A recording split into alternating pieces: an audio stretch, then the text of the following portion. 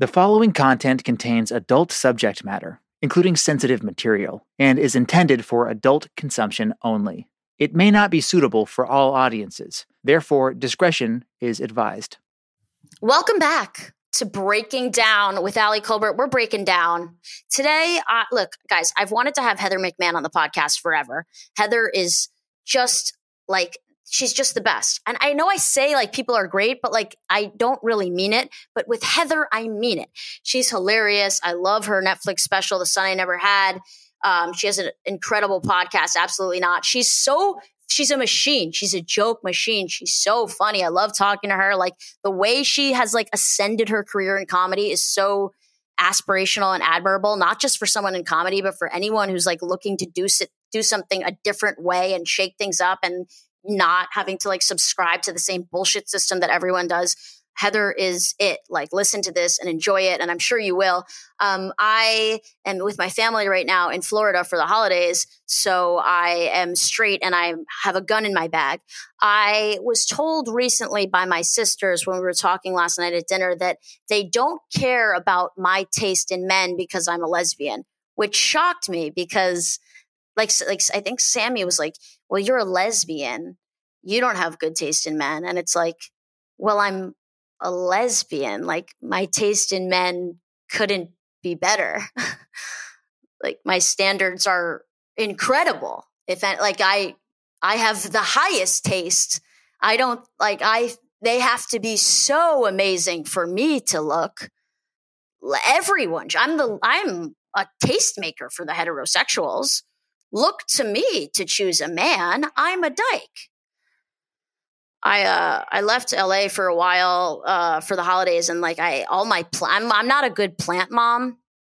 I have to I don't know how I overwater, I underwater, I starve them out of sunlight. They're in the closet just like I was growing up. I have a heart, so I downloaded this app that takes pictures of the plants and it tells you, it's like this plant's healthy, this plant needs less water, this plant needs that. I was like, I really need this app for human relationships. Like I'd love to just snap a photo of someone and it's like, Susie doesn't feel seen by you. Give Susie a compliment today. Take a picture of my mom. It's like, this relationship is poor. Please give space. Let it air out for a while. I thought those were pretty fun bits to start the show. You guys keep emailing the show. I love hearing from you. breakingdown@spotify.com. breakingdown@spotify.com. Don't make me beg. I'll get on my knees. Email the show, follow the show, listen, watch on Spotify. Give us 5 stars. I know you're not doing it. You're not doing it, but you're listening. So you're taking from me, but you're not giving. And relationships need to be reciprocal in order for us to have a good time. Okay? I love you guys.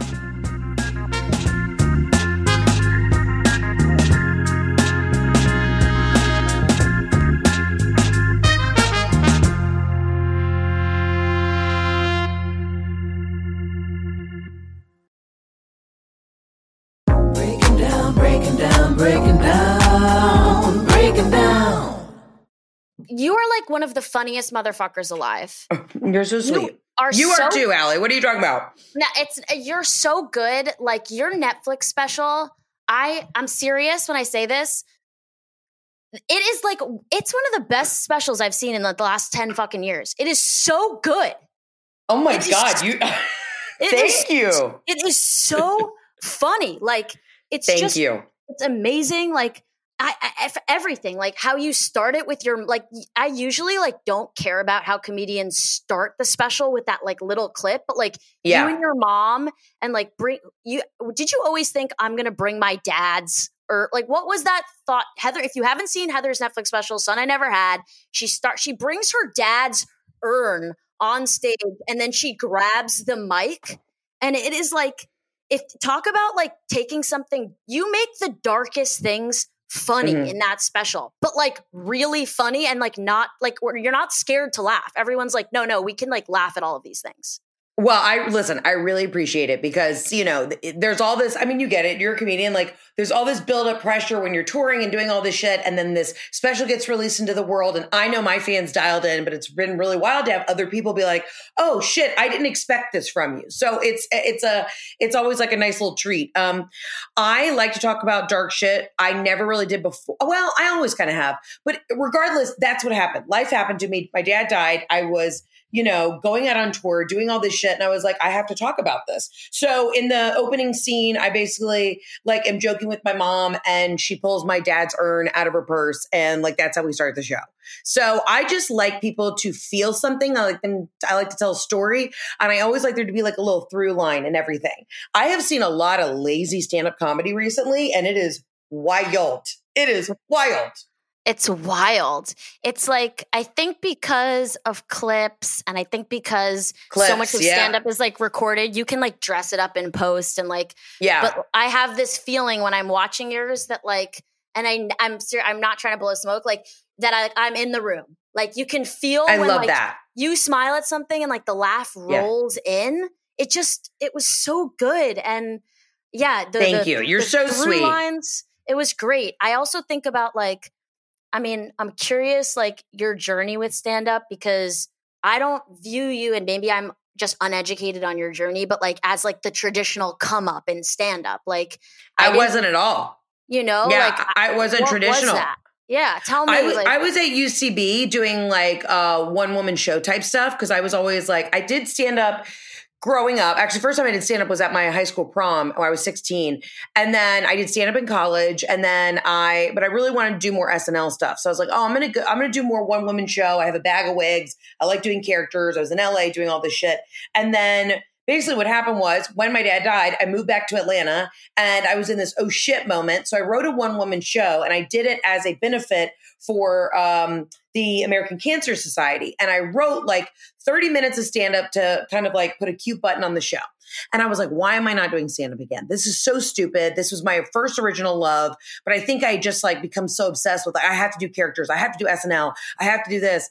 And yeah, I got some of those auditions, but then I was like, no, stand up is my love. So that was kind of the catalyst back in like 2016 to like get back into it full throttle. And I just got into it and I just kept rolling. And let me back up to you doing stand up at prom. How does that happen? And what are you saying during that? So I went to this like crazy religious school, but they couldn't even call it prom. They called it the junior senior banquet. So they would always have like a surprise entertainer. And I was, I was a junior at the time and I was always funny. I always did one act competitions. Like I told everybody I'm a comedian, but at the time, like comedic actor. And one of my teachers was like, would you roast the senior class? So I wrote like a 20-minute roast. I know. And honestly, it was wild because like I can have nights where I bomb. I don't know, especially at like how conservative my school was. But I remember thinking like nowadays when people are like, oh, Heather, if you have a rough night or whatever, you're trying out new material. I'm like, please. I'm like, I got up at 16 years old in front of 300 other high schoolers and it could have been the worst night of my life. And I got the bug then. So I roasted the senior class. It was very controversial at the time. I didn't hold back. And I was just like, all right, I can do this. Are you going for students? No. Well, I went for like 2 or 3 teachers, but I really went for students. And my last joke going for students. My last joke was this girl had been kicked out of our school because she stole my friend's mom's credit card and had like gone to Hawaii. It was this crazy like, rich kid problems. So her boyfriend was still at her school. So my last joke was, and in 20 years, such and such will still be paying off credit card debt. And I mic dropped and walked out. And it was just like my God. And then the girl called me, prank phone called me for 2 weeks straight trying to bully me. And I was like, bitch, I already got you. Goodbye. So yeah, that was the first time. Are you like beloved at this? Like, how are you in high school? Does everyone think Heather's so funny? You float between groups. Are you popular? Are they like, what the fuck is this girl doing up here? Like, what does that look like? Honestly, had I gone to like a bigger school, I could have been like, a weirdo doing anime in the back. But since I went to the same school from kindergarten through 12th grade, I was tight with everybody. I did theater, but I was also captain of the cheerleading squad. Like I was just kind of like what you said, float around to everybody. You're captain of the cheer squad? Yeah, but in junior high. And then once you got to high school, cheerleading wasn't cool anymore. So I just did theater arts and I played on the golf team. That's true that cheerleading for some reason is cool in middle school. And then in high school, it becomes a bunch of freaks. Yeah. And it just became like, it's like, okay, what are we doing anymore? You know what I mean? Let's do something that's going to get us on a college resume, Right. I don't know. This isn't, you're totally right. I don't know what happens, but it does have a drop off in sort of the the constitution of the cheer squad. It does. Middle school, it feels a little bring it on-y. And then high school, I'm like, you all feel kind of born again to me. Yes, 100%. I don't know what's going on.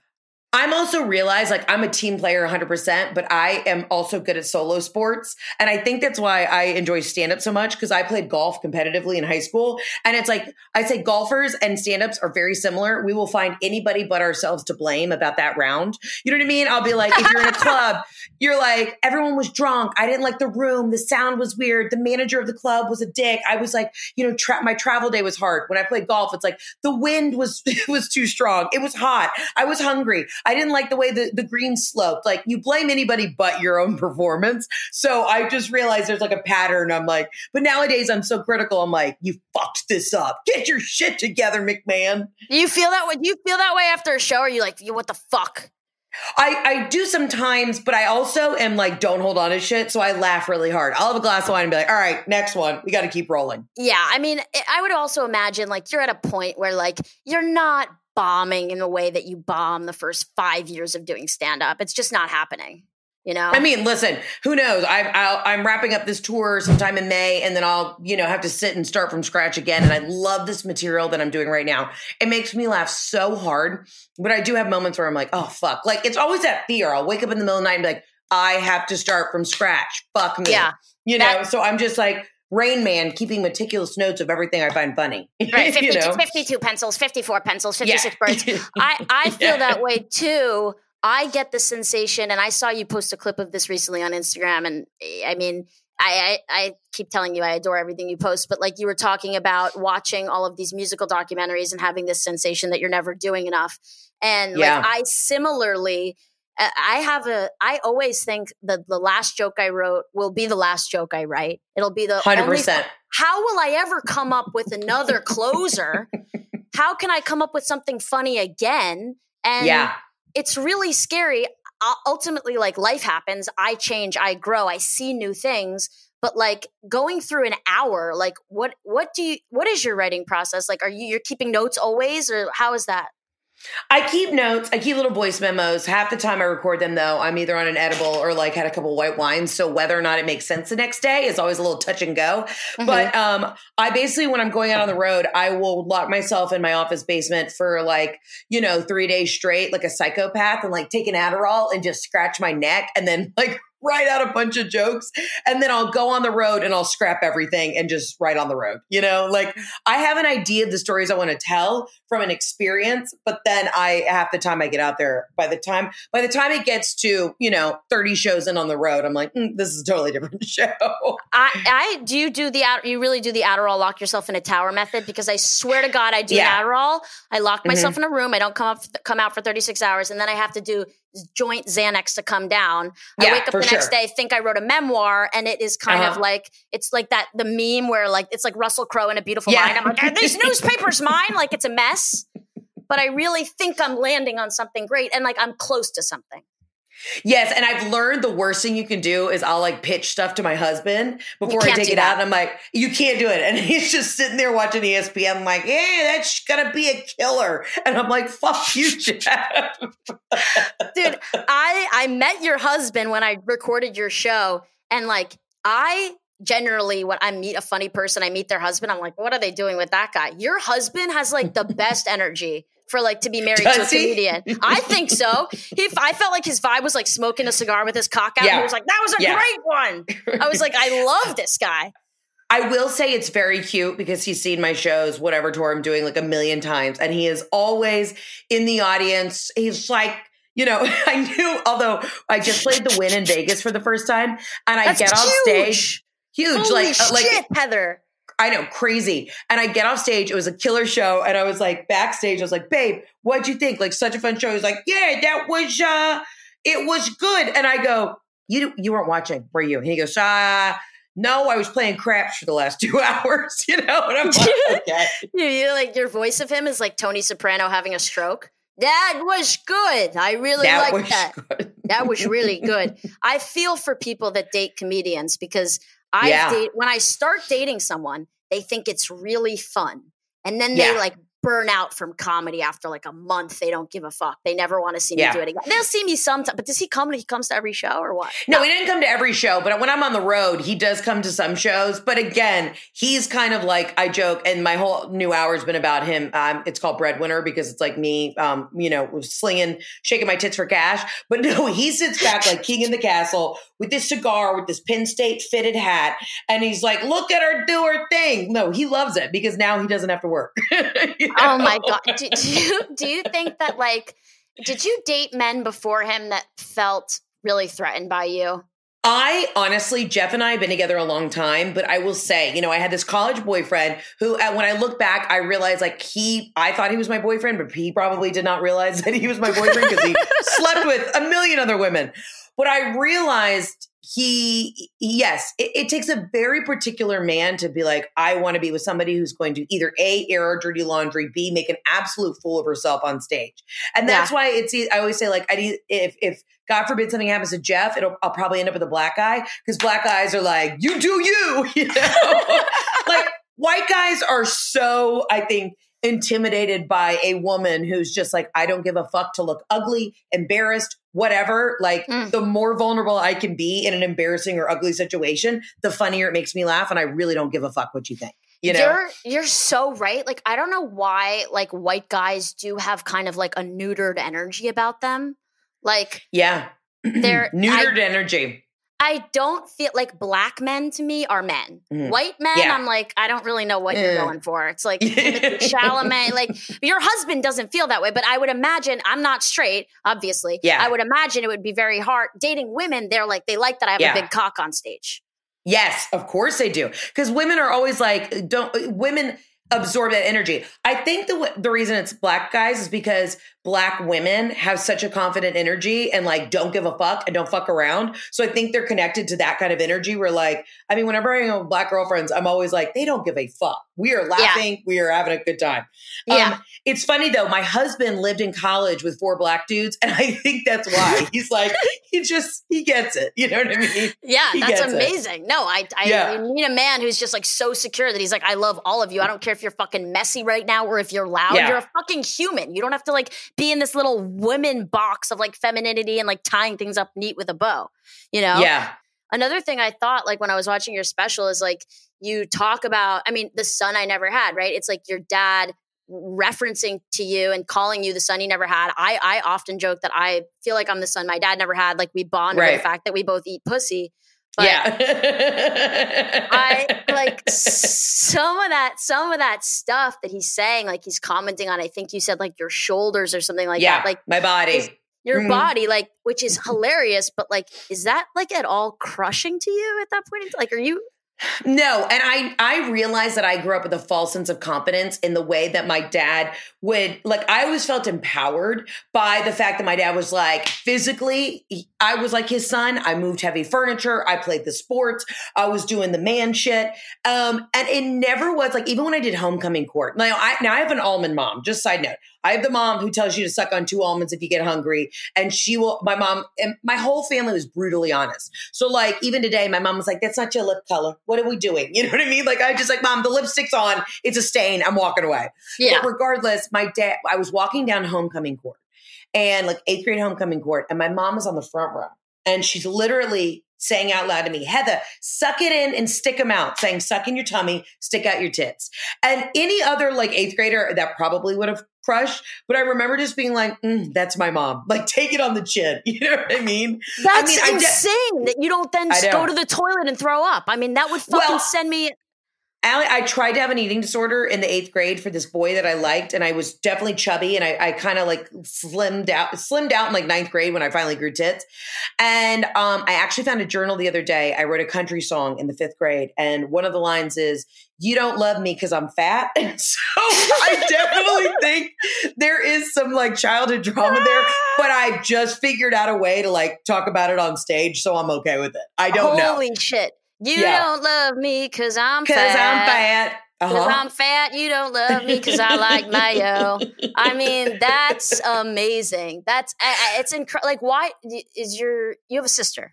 Yeah, I have a sister, and she's tiny and petite and adorable. Well, I asked my mom, I said, Mom, we were going through these old journals that we found. I was like, Mom, this is unhinged. What did you do when you read this from your fifth grader? She's like, well, I mean, you were a chubby kid. I was like, all right. Holy and so your sister's not enduring the same comments from your parents, and you're just taking it with a grain of salt. She is enduring comments in a different way. My sister is very intimidating, stunningly gorgeous. She's an attorney, mental level smart. So my mom would always ask me like, are you a lesbian? Where's your boyfriend? Why can't you get a date? Like vibes like that. And Ashley's not gay. She doesn't care. But she's just like, Mom, like being in the 6th grade and having your mother be like, what's your sexuality preference? Because why don't I ever see a man or a woman over here? Oh my God. Crazy. Yeah. So do you have high school? This guy doesn't love you because you're fat. Do you have high school boyfriends, or are you looking for a boyfriend? What's going on? No. I mean, I had a love from 2nd grade to like 6th grade that destroyed me. And that's probably where it destroyed me. That's probably where the country music song came in. But no, I went to the same school my entire life. So if you think that by the time I got to 9th grade, I found any of these fucking twerps attractive, like all of my guy friends were also very close. And they're all like 2 feet tall. And I remember just being like, guys, this is not good. I couldn't wait to go to college. I was like, I need some fresh dick, Where do you go to college? I go to the University of Mississippi. So when you see like Bama Rush on HBO, all that shit, that was me, but at the University of Mississippi, SEC all the way. Are you going crazy partying in college? Are you like I partied, but I wasn't I didn't have like an issue. You know what I mean? I blacked out, had a good time in the Sigma Chi house, but my parents were like normal in high school. They were like, drink beers in the basement, but you're not fucking going anywhere, Right. So I had a normal sense. When parents do that, parents want you to get fucked up on their watch. Yeah. Well, and it would only be like me and 2 of my friends. Nobody outside of like my core girlfriends that I've been friends with since kindergarten. Because my mom would always be like, if one of y'all leaves here, gets in a car accident, we're going to lose the home. If you slip and hit your head in the pool, we're going to lose our home. My mom would just constantly talk about what a liability everybody was. I had the exact same thing. My parents would be like, you put your keys in I'm making my parents sound like yours now. Put your keys in the bowl. You can't have martinis if I'm going to jail. Like it was like lockdown. Like you could get fucked up, but it's like pandemic rules. You're staying in this house. No one's driving. You have to be here until you're sober up. I think that's it's good parenting. I think it's great parenting. Yeah. Blackout in the living room. Blackout in the living room. I think that's good. I heard you recently talking about your college friends versus your high school friends. Yeah. So you were in a sorority in college then? I was in a sorority. I was in a big sorority, the mothership. So I was a Delta Gamma. We were founded at the University of Mississippi. It was it was like all Mississippi girls. And then I was like the alien from Atlanta, Georgia. Like it was a big deal that they even let me into this thing. I don't know who the fuck I sweet talked. I don't know how I got in, but I did sorority life and I fucking loved it. When other comedians meet me, they're always like, I mean, I'm blonde and I'm always glammed up, but they're always like, you did a sorority? And I'm like, you don't understand. It was so much fucking fun. You see the movies of like mean sorority girls. I fucking had the time of my life. There were costume parties. We were sisterhood. You know what I mean? We lived in a giant sorority house and ate fried chicken tenders. And like Fridays were Fried Friday. So you would come in hungover from the swap or the social that you had on Thursday night. And it was just a buffet of fried foods. I was in fucking heaven. God. That sounds amazing. I was totally depressed in like club basements doing cocaine. And I would visit because I went to NYU and all of my friends. Yeah. It was a fucking mess. I was very depressed. I was like, I don't want to be walking around the fucking Upper West Side right now going to like the museum for class. All my friends that were like in these like little island off college campuses that were just like getting roofied in a basement. I was like, that sounds fucking awesome. That's awesome. Well, and it's funny because I went to do theater arts and we were in a conservatory program and I couldn't get an NYU. I couldn't get into these other big, art schools. And I remember being like, fuck it, Ole Miss, I'm going to go and do their theater. Whatever. Yeah. Who gives a fuck? And my 3 best girlfriends all left after freshman year because they were like, we're going to go to Philadelphia School of the Arts or try and get into NYU and do this like 1 semester of like really finding our craft. And I always knew I was going to do comedy. So I was like smoking a cig outside the sorority house. Like, I don't give a fuck. And they all came back and we're all still best friends, but they all went away to these art schools for like a semester and came back and they're like, how's the party? I'm like, it's still here. We're ripping. We're having a good time. You just outside of the frat house. It's still going. It's still going. You have a voice box? Literally, I have a tube. Yeah. It's still going. The party's going. My lungs collapsed.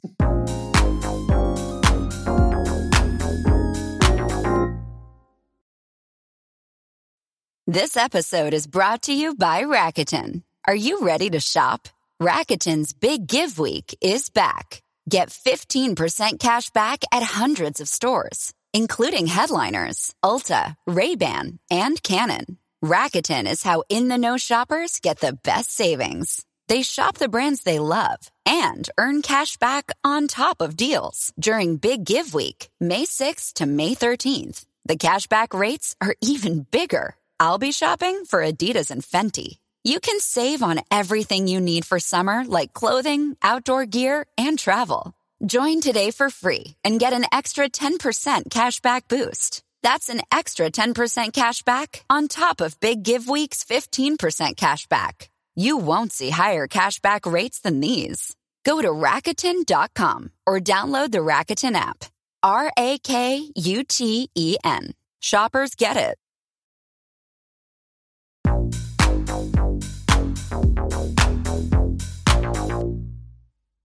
So after you graduate college, then do you kick up stand-up a notch, or what's going on? So after I left college, I moved to New York immediately and started doing UCB and all that stuff. And I would do like small open mics and stuff all around. But I really was dialed into all the improv because I was like, this is it. I'm going to be on SNL. I'm going to do characters. This is my dream. And then I went to LA, did a show. So you do like you do like the classes at UCB, like UCB 101, and you get on the house team?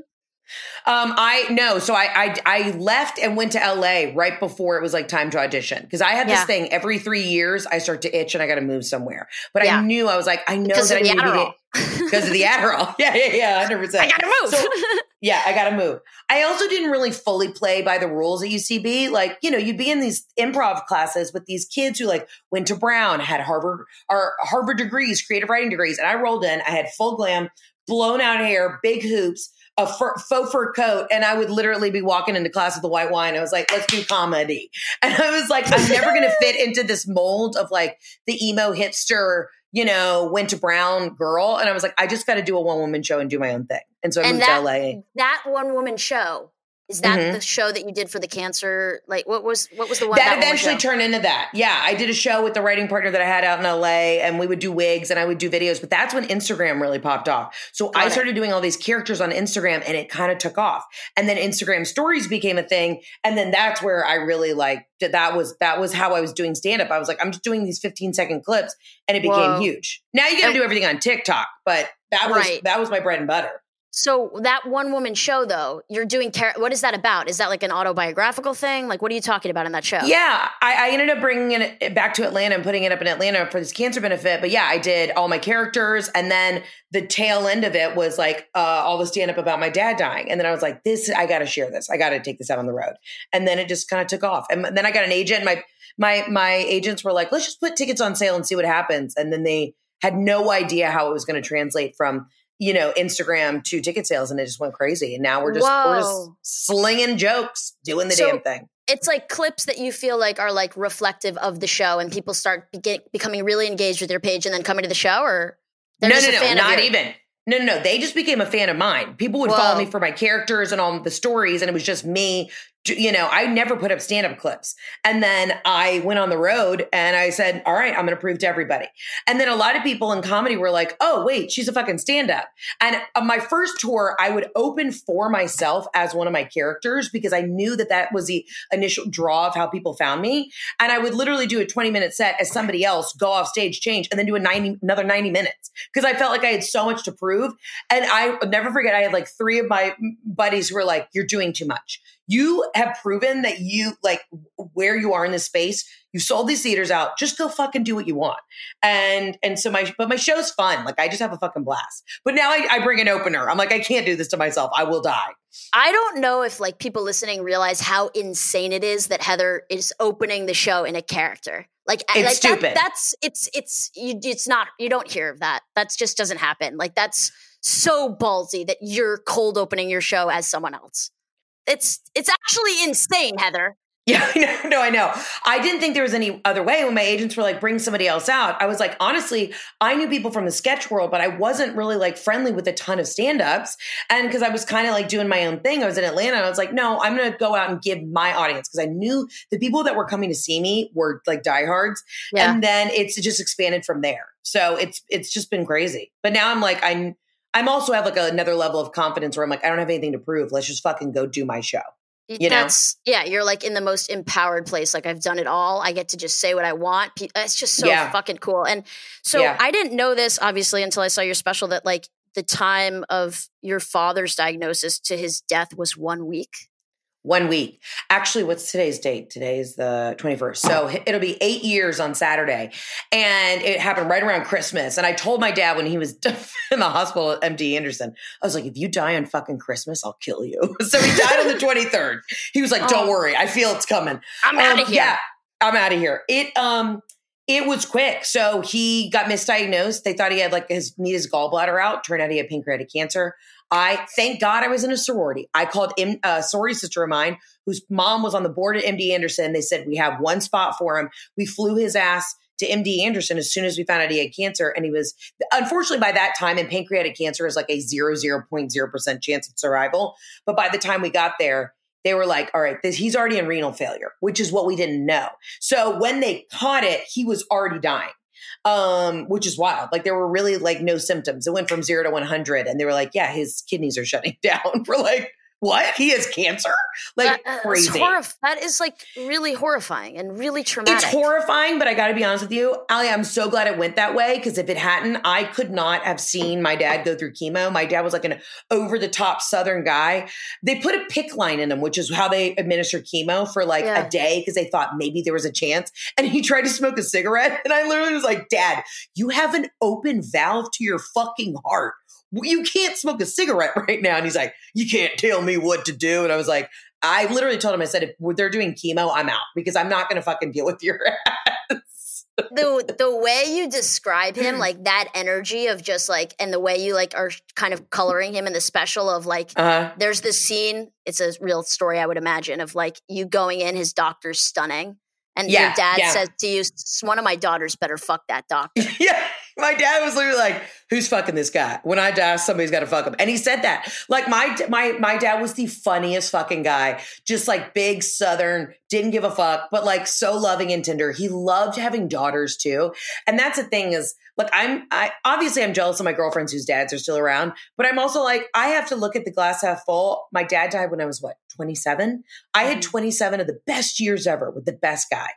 And so I was telling my girlfriends, I'm like, if your dad's still around, you don't have a good relationship with him, you're either supposed to learn something from it, you're supposed to figure it out, fix it, or, I don't know what to tell you. My dad peaked. He was great. He died. He went out on top. It's a wrap. That's the way I have to justify it in my crazy fucking brain. No, I mean, I could get behind that justification. Does your sister really fuck that doctor? No, we've been looking for him. We've absolutely been looking for him. Actually, she and I were talking about that. She was like, she did get his number, and then like there was flirting involved, but also my dad died like the next day. So we didn't really follow up on that. But she was like, that was my biggest missed opportunity. Oh my God. Well, when I hear like those comments that you're saying he's making, which are like so hilarious and dark and perfect, do you feel like when you're hilarious and dark on stage, like he, like one is like, was he cracking up at you? Like did he love your comedy? So here's the wild thing. My dad never really saw me take off. And I had this, it's such a bittersweet, weird place, right? So I was in LA. My dad hated that I was in LA. He hated, because my dad was really successful in his own line of work. And he was just like, I can't help you in this business. I don't understand it. I don't trust anybody in entertainment. He just was like very protective. My dad saw me do all my characters and sketches, and he thought it was fun and funny. And of course, I was the most entertaining person to him, but he just didn't see how I was ever going to make money at it. So the irony of now that he's dead, and the way my first special is how I, like that's how this material that I was touring with was about him dying. I sit back and I laugh so hard sometimes. I always say, Dad, thank you for blessing me with the success, but you had to die, which is fucked up and dark. But that's like, my mom and I laugh all the time. I'm like, it's so bittersweet. When I played Radio City in June, and that's been like a bucket list thing forever. Congratulations, because that's insane. I mean, this is insane, Heather. This is insane. No, it was wild, but that was one of those moments where I didn't think it was going to hit me. And I was about to head to the theater and I had a fucking breakdown. I was like, the one person who I want to prove that I could be successful at this is not here. But the wild thing is my dad always comes back as a yellow jacket and a bumblebee. And I mean, the show is in June. New York's not really a place for bumblebees. And I saw a bee literally like on the way as I was walking to the theater. At the day of my wedding, there was a bumblebee that was on my bouquet. I'm like, he's there all the time.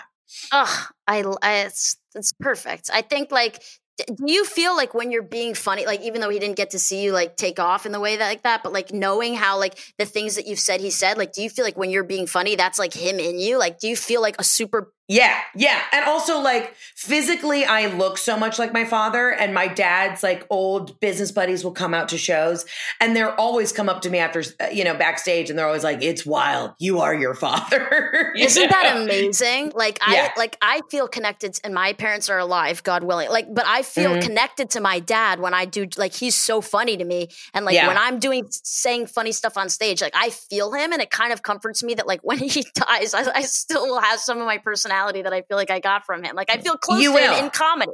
You know what I mean? Yes. And it's so funny because my mom's like, so is the third tour, was that going to be about me? Because my mom is like so upset that we're not roasting her right now. She loves the attention. So I said, yes, Mom, this next tour will be all about mother-daughter, mommy-dearest relationship. I got you. How you try, it's called Daughter of an Almond Mom. Yeah. Are you very close to your mom and sister? Yeah, I mean, we're all really close. And I mean, listen, my husband and I live with my mom. Like we moved you live during with the your pandemic. mom? Yeah, I moved into my childhood home. And the wild thing is I'm recording this right now from my dad's old office, which is now my office. So my husband and I moved in with my mom during the pandemic. And then when I realized I didn't necessarily want to go back to my apartment in New York, she's like, well, I was going to sell the house. I was like, don't, we'll take it. So now we've been redoing everything in the house. I mean, listen, I grew up nice. I'm not going to lie. So, yeah. I mean, we got a saltwater pool. Okay. Why the fuck would I go back to a small apartment in New York City? I'm good. Yeah. I'm Gucci. Yeah, I feel you. So you get the show that takes off. You're in LA. Yeah.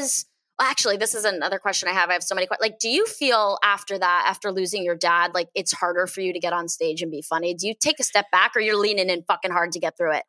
I was very depressed for about 9 months in a really weird, sick way. And I had never experienced that level of depression. But I kept telling myself, this is situational. It's not a chemical imbalance. Like, I was like, oh God, I just knew. I was like, I am sad because of what fucking happened. So I'm going to allow myself to feel these things. And then I just kind of woke up one day and it was like fight or flight. I said, I can either let this cripple me or I got to keep moving.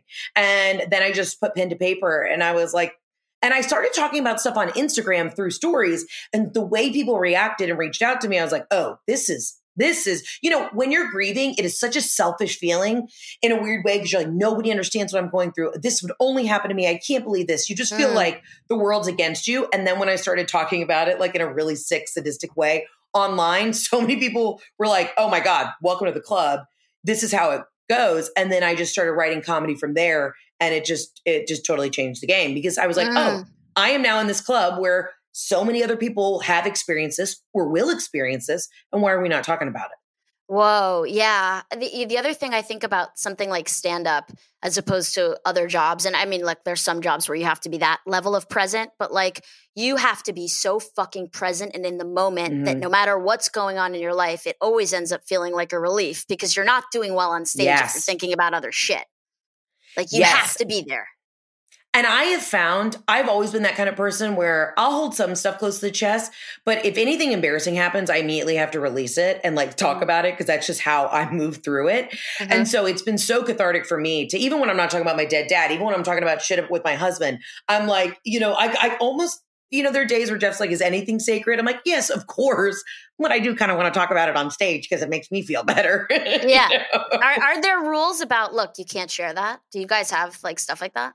Yeah, we do. I mean, honestly, listen, there's not a lot of our life that. Okay, I'll say this. My new special, I talk about. He's holding a gun to your head behind the camera. Yeah, honestly, he's literally walks in the door and he's like, don't talk about it. I had a little bit of a breakdown before I shot this second special in November because it's all about like we went on this 30-day honeymoon in Italy. It's all about our first year. Oh, I saw. That was incredible, Heather. And so I talk about how my in-laws didn't come to the wedding. And I just was like, I need you to know right before I film this again, I said, this is like, I've done 100 shows of this. Your parents we don't have a relationship. And it's not that I ever want to I wasn't trying to drag them publicly, but I said, honey, you need to let me know if I have to take it out. The joke is not about them. It's about me. And how could you not love me? But I did have this moment where I was like, I need you to know. I need you to tell me because I don't want you to resent me. And he was like, no, this is your truth, your story. So Jeff's really good. But I do sometimes pitch stuff to him and he's like, do you have to? You know? But it is wild. But I'm like, fuck it. This is my truth. This is what happened. So why am I not going to talk about it? I feel you. I used to do a joke about how I like really, because everyone always says you want to date someone with an amazing family. And I always say, I want to date an orphan. I don't want to deal with anyone else's family. I want to date someone whose entire family has died in a fire. And I had a girlfriend who hated that joke. And then I broke up with her. Honestly, smart. You know, you talk about freezing your eggs. Mm-hmm. We need to have a little egg freeze conversation. I'm sure I'll freeze my eggs soon. And you have a baby girl embryo on ice. Do you have thoughts about like, and I don't know if this is just me being like a selfish comedian, but do you have thoughts about like, I can't wait to have motherhood bits? So I legit had that conversation with my financial advisor. We're sitting down. He's like a good old boy from Georgia. And he's like, so you're cranking out a baby this year, right? And I said, well, I wasn't planning on it necessarily. I have to finish the story. He's like, this is what your audience wants. They want to see you pregnant. They want to see the stretch marks. They want to hear you bitch about it. And I was like, okay, Scott. Yes, there are moments where I do know like it is that, I mean, listen, everything is material to me. So yes, I think I have to have a baby because my audience is always, yes. The answer is yes. Yes. I know you love and are close with Jackie Schimmel. I adore Jackie Schimmel, and just all of her with the baby on Instagram just kills me every day. Just her drinking martinis and that baby's off to this, and she's calling it a little fuck. And I just, you gotta respect someone who's just like, look, you're telling the truth. You're telling the truth. You know, like, did you love Joan Rivers? Joan Rivers was my everything. That's why I got into comedy. Oh my God. Me too. I knew you'd fucking love Joan Rivers. I think she's just like, it's just thank you for being someone who says what everyone else is thinking. Like, even if you're afraid, you know? One of my favorite, I saw Joan maybe a year before she died. She came to Atlanta. I took my dad, my mom, my sister. They all knew. Like, I have signed memorabilia from Joan in my office. Like, I love Joan. And she walked out on stage. She's in full fur. And she walks out on stage. She says every offensive word. She literally just goes through a Rolodex of all the most offensive things you could say. And then she puts her little script down and she goes, are we all on the same page? Are we all good? And the crowd went fucking wild. And I was like, let's go, Joan. She did not give a fuck. Yeah. She was like, now we're all at the same baseline. I've offended everyone. You can offend me. Call me old. Call me whatever you want. We're done. And I was like, let's go. Let's let it rip. Are you ever afraid to get canceled? I mean, yeah, sure. I already said on my podcast, I was like, guys, I totally dressed up as a Native American for like 14 different parties in college because they were all Cowboys and Indian themed. So I'm going to go ahead and let you know now. I did it. I'm sorry. I was in Mississippi. I don't know what to tell you.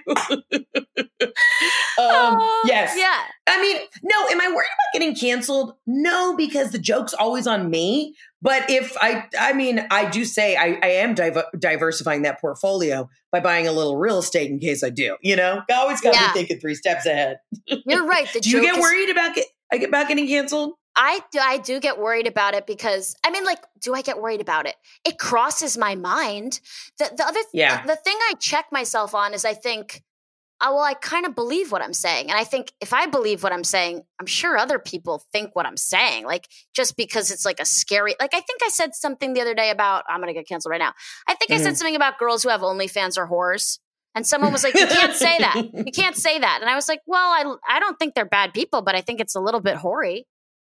I mean, if you're putting your butthole on the internet for $5, but also like do an Amber Rose, be like, I'm a whore, you know, take the word back. I say cunt all the time. I say cunt all the time. I love foot pics. I call myself a faggot. I don't know. Oh, let me tell you. Best word in the biz. Listen, I am a faggot. I'm sorry. I am one. I'm a dyke kike faggot. I don't know what to tell you guys. I eat pussy and I'm a Jew. Live your life. Live your my fucking life. When do you start the podcast? I started the podcast back in like 2018, 2019, and and I've just been crushing through, the podcast is, I was starting to see a therapist for a hot second because I was getting very stressed about being on the road because I didn't see an end in sight. And then my therapist got too busy for me. And so I've realized the 1 hour that I have on the podcast every week is kind of just my therapy. It's not normal, but like I said earlier, I just am like an oversharer. And so I realized I was listening to an episode the other day just for like continuity to make sure everything was kosher. And I was really like, oh, fuck. I need to this is not my audience's problem, Right. But here I am. They keep coming back for more.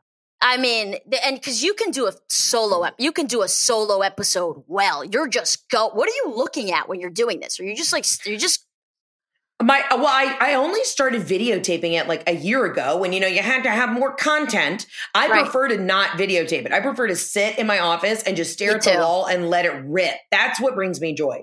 Yeah. But, not that you got to entertain 24/7. I'm just staring at the camera. I prefer the solo episodes. Mm-hmm. I prefer to listen to the voicemails and just let it rip and stream of consciousness. That's what brings me joy. But, it's like, you try and get people. Here's the thing that I hate about having guests. Yeah. You get it. You got to go through people's managers, their publicists, they're this, they're that. Right. I don't want to fucking deal with it. And it's like, just we're comedians. Text me, be like, hey, bitch, you free next Tuesday? Let's do it. I hate having to go through other people to schedule shit. It's also, the scheduling is terrible, but it's also the pacing when you have on someone that's not going to just be fast and run their mouth a bit and be sticky, that can really feel kind of clunky. And then I'm like, well, you're fucking with my whole rhythm. You know what I mean? Yeah. I mean, and when I heard you talked about this also on your show, Jenna Bush Hager starts saying we need Heather McMahan on the Today Show. It was actually Maria Shriver who was with Jenna on the Today Show. And she was just like, I love this girl, Heather. I was at a wellness retreat at the time and I was just posting the most unhinged shit. I'd snuck in Doritos to a wellness retreat. And she was like, they're like, we got to have you on. So then I fly to New York and I'm on the Today Show. And it just kind of took off from there. It was wild. I mean, I go back to the Today Show all the time. I announced the Radio City show on the Today Show. I announced the other tour, the special. They've been really good to me. And Hoda and Jenna and still Maria Shriver, they're just the nicest people on the planet. And those are women in the business who are like, we like you. They have great senses of humor. And they're like, go forth, my child. I love that. Why were you on a wellness retreat? Well, it was actually this empowerment retreat. Somebody had nominated me. Lululemon has these really big retreats for people who are not necessarily dialed into the fitness community. Mm-hmm. And so somebody had nominated me and I was the only comedian that was there. And so it was artists, funky people in all these different industries who are they said top of their game. I was like, I don't know, I'm going to pay my rent, but sure, I'm entertaining. And then I got sent to this thing and it was just kind of a networking event. But we were in the middle of Malibu. Everyone was on edibles. I had a spiral. It was a wild weekend. Right. You're super high when you're wandering through LAX to get to the Today Show. And the Today Show's what are you taping at 5 a.m. or something? Isn't it insane? No, I mean, I had to take the red eye. Then I land in New York. I don't have an outfit. You know what I mean? I'm freaking out. And then we tape at 9 a.m. So I was coming down off of surviving on green juices, Doritos, and edibles. Yeah, I wasn't in the right mind.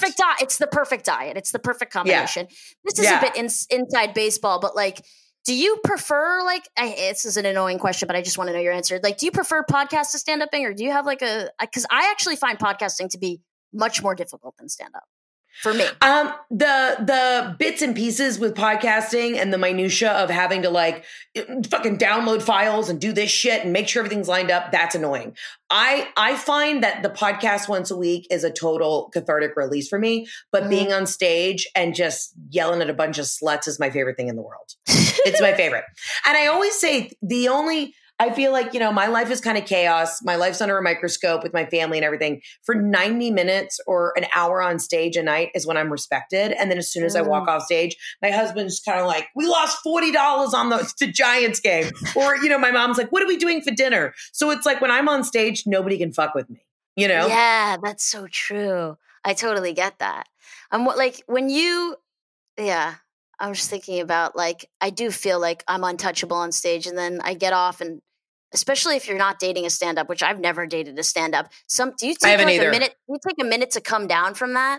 You have and I come home and whoever I'm dating will be like, can you shut the fuck up? I'm like, you got to see what happened in the other, like, you know, because they're not there. Yeah. They're like, you got to go to the other room and like slow down. You know what I mean? I literally, it's like such an adrenaline rush. And then I come off stage, I go backstage. I usually I'll chug. I drink so much on stage. I'm like Cat Williams too. I sweat. Like I literally have like a towel. So I dry myself off. I pour myself a giant Spindrift. Like I have to have some like bubble fruity shit. Yeah. Chug that down, drink another hydration. Then I pour myself a white wine and then I eat some sort of like horrible pizza or chicken tenders. I can't really eat before a show. No, so I'm eating dinner at like midnight. And then I lay in my bed till about 2 watching TikToks with magnesium spray all over my feet and, compression what's socks. Magnesium spray? What are you talking about?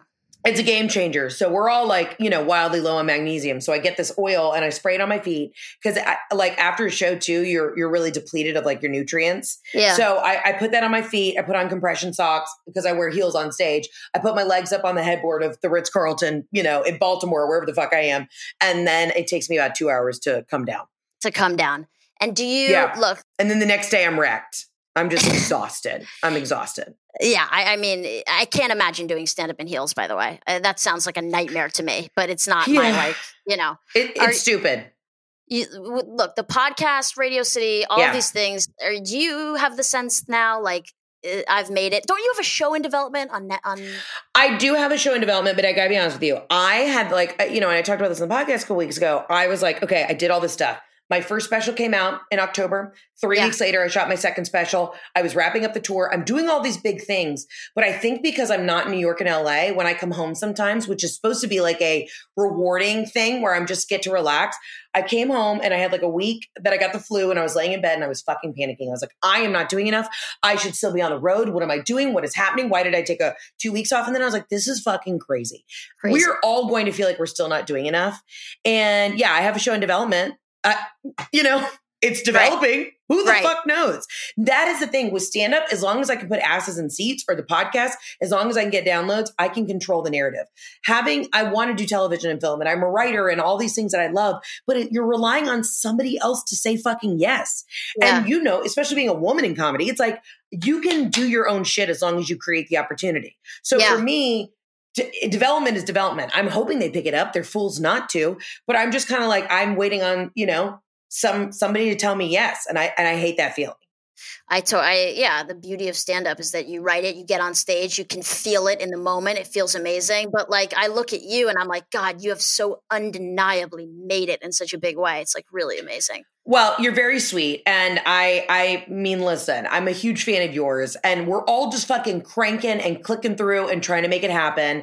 But it's nice because Allie, like the first time we met, I immediately loved you. But it's like, we also in like the female comedy world have to fucking stick up for each other. And I don't mean stick up for each other like we're a press. That's not what I'm saying. But like work together because the guys still don't, they still are not giving us an opportunity. You know what I mean? When it comes I totally agree. And I think about this a lot with like Joe Rogan and the men he lifts up. I think men still, especially in comedy, lift each other up in a way that women just don't. Like I agree. he has on his boys and they get big and they make each other bigger. And I don't know what it is that like women, and I want to be a woman that does that. I want to bring people up and like share. I don't know if it's like a scarcity thing. There's not enough, but there's enough funny, fucking powerful women that we can all just it's a buffet. Just keep giving it out. Yeah. And we're all so different. I know, dude, we should sit down and try and actually figure it out because it is, I agree with you. It's, there have been a couple gals now who like Rosebud Baker is such a dream and a gem. And, I become close to like Whitney Cummings and she's always like, whatever the fuck you want to do, like, let me know. I'll help you figure it out. But it's, again, I think it's just it's us not, I don't know what the answer is, but we got to figure it the fuck out. I totally agree. Like I saw you and Steph Tolev talking about you guys doing like a buddy comedy. And like, that's the most obvious good thing I've ever heard in my life. Like that needs to happen. Anyway, guys, like you have to watch Heather's special and listen to Heather's podcast and just follow Heather, even though you probably all already do. And thank you for coming on. You're the best. Hey, I love you and I adore you. And this is such a treat. And then you got to come on my podcast in the new year and we'll tear it up.